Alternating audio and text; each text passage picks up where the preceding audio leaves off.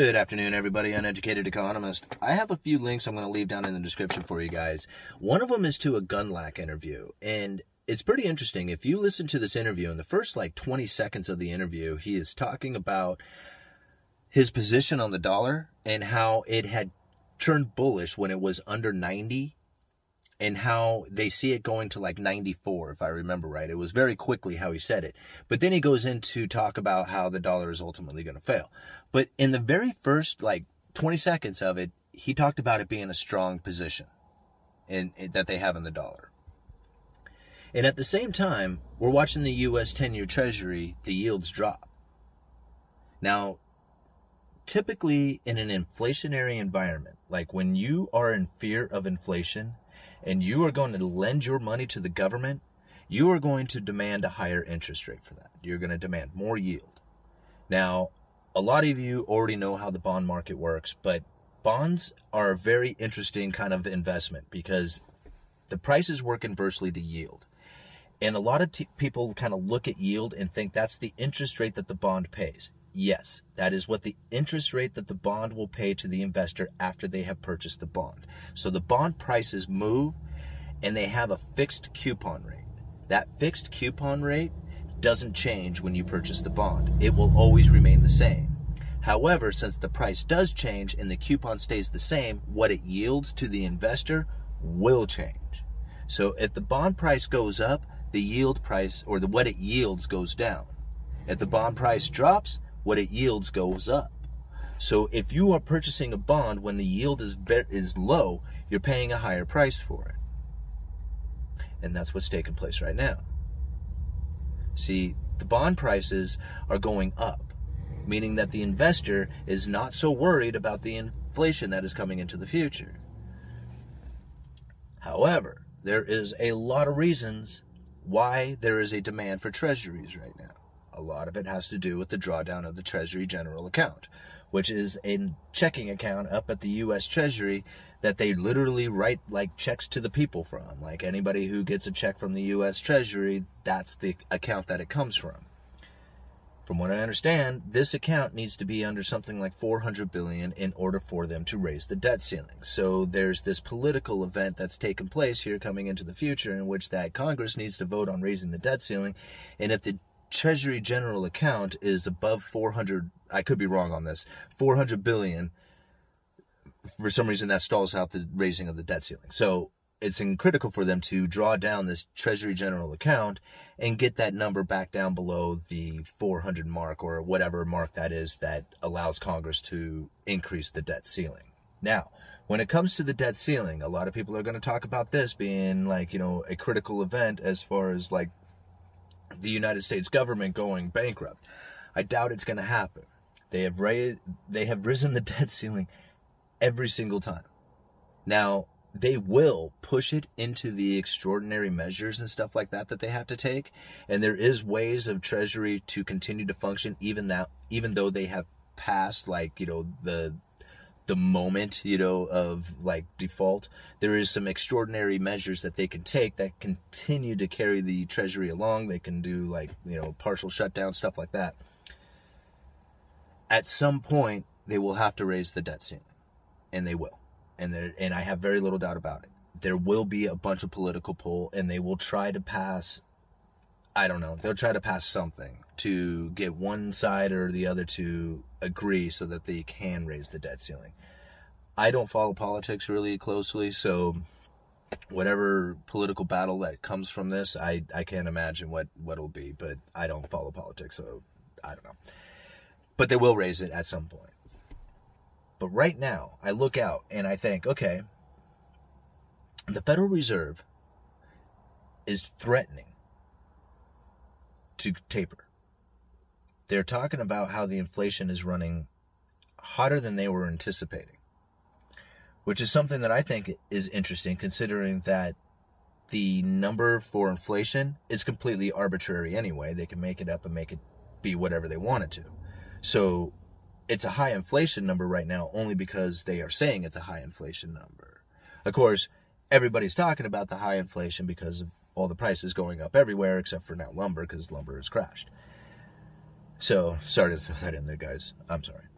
Anyway, but this is where the Federal Reserve is playing their credible threat. This is where it really gets into play, because now I think about it. It's just like, is there really inflation taking place? Because really it's an arbitrary number. They're saying that this arbitrary number is now running hotter than they were expecting it to, right? They are talking about tapering, and at the same time, we're seeing a demand inside of the bond market that is unusually there, considering that there's inflation fear coming into the future. So now, to me, is the market now sitting in a condition in which that there is plenty of demand for these bonds, to the point that the Federal Reserve can actually threaten to taper, like remove themselves from the market, and yet there still continues to be the demand. They have figured out a way here to exit the system, I think, right?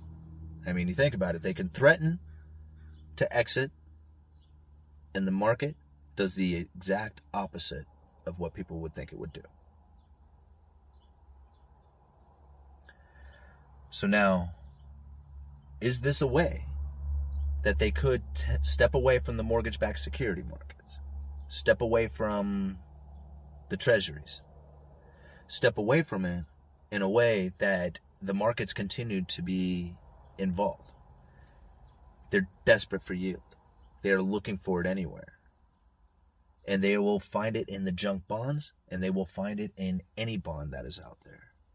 And think about it, if like there isn't a buyer for it and the prices start to fall, think how much demand there is out there, apparently, to rush into this to keep the yields from rising too much. Like, the Federal Reserve has injected enough money out there, it's spread around enough, and there's people who are so desperate for yield that it prevents these yields from actually rising. As soon as they goes up just a little bit, they dive in. So now the irrational exuberance that comes from the Federal Reserve and their mortgage-backed security purchases is now at the free market's will. Because they said that they're going to exit the market. That means who's ever playing the game wants to be in the game. Who's ever being the investor in the mortgage-backed securities is not concerned about the Federal Reserve exiting the game. You see where I'm kind of getting at here? So, it's no wonder why you're seeing the credit get cut off. You notice, like, the Wells Fargo with the personal loans. I saw another, kind of high-end credit card is no longer accepting applications for it. It was like I don't even know. I should have, I can go find the article. I'll try and find it and leave it in the description for you guys. But I'm thinking about, like, okay, so these are like kind of the loans that you would typically give to people who probably would most likely pay it, is what I'm guessing. But yet they're getting cut off first. Is it like a sign? You know, is it saying, hey, you guys better pay attention to what you're doing here, because we're already starting to, think twice about giving out loans. And it's only a matter of time before these mortgage-backed securities start to turn toxic. If they turn toxic. I can only assume. I mean, I think about all the purchasing that has happened, and I can't imagine, like, offering $50,000 or $100,000 over asking price for a house and still failing to get it, knowing that that house still sold. I mean, I think about all the homes out there that must be sold well over what the market real value is, not this market perception of value. I can't imagine what it would be like if we actually had a correction in the market. How many people are going to be underwater? Like, I know what it's like to be in a house that you cannot sell for what you owe on it. I was lived that way for a long time. And I tell you, it is no fun. And I can't imagine being $100,000 or $150,000 underwater on a house. Now, I think about the people who have purchased homes lately, and I can only assume they must be the most qualified buyers.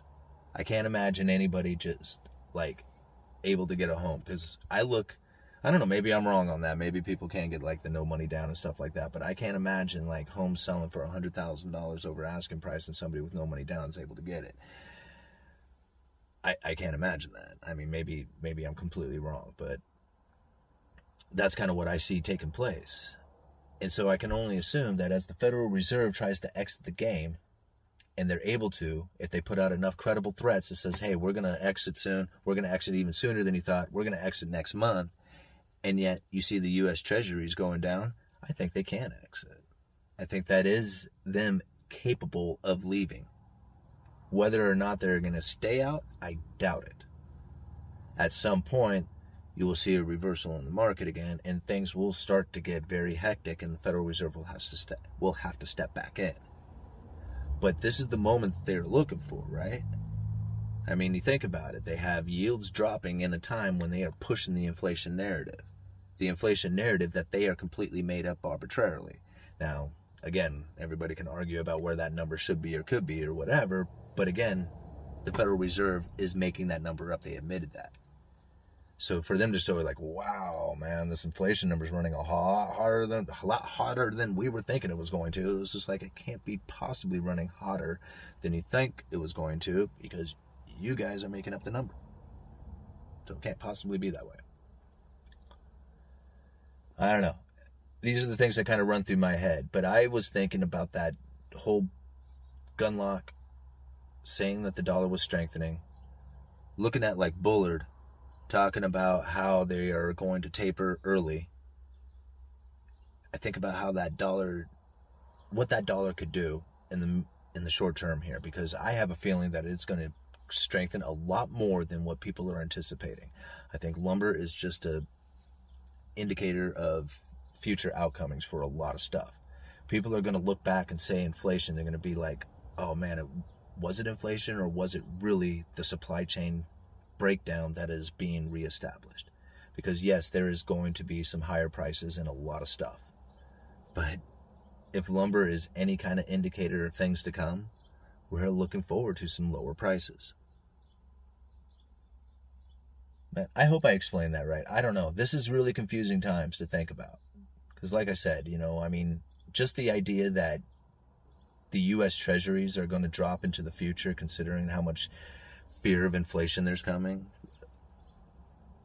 at the same time that the Fed is talking about tapering, like getting out of the market. That's strange. That's strange to think about. So anyway, I gotta go. Uneducated economist, you let me know.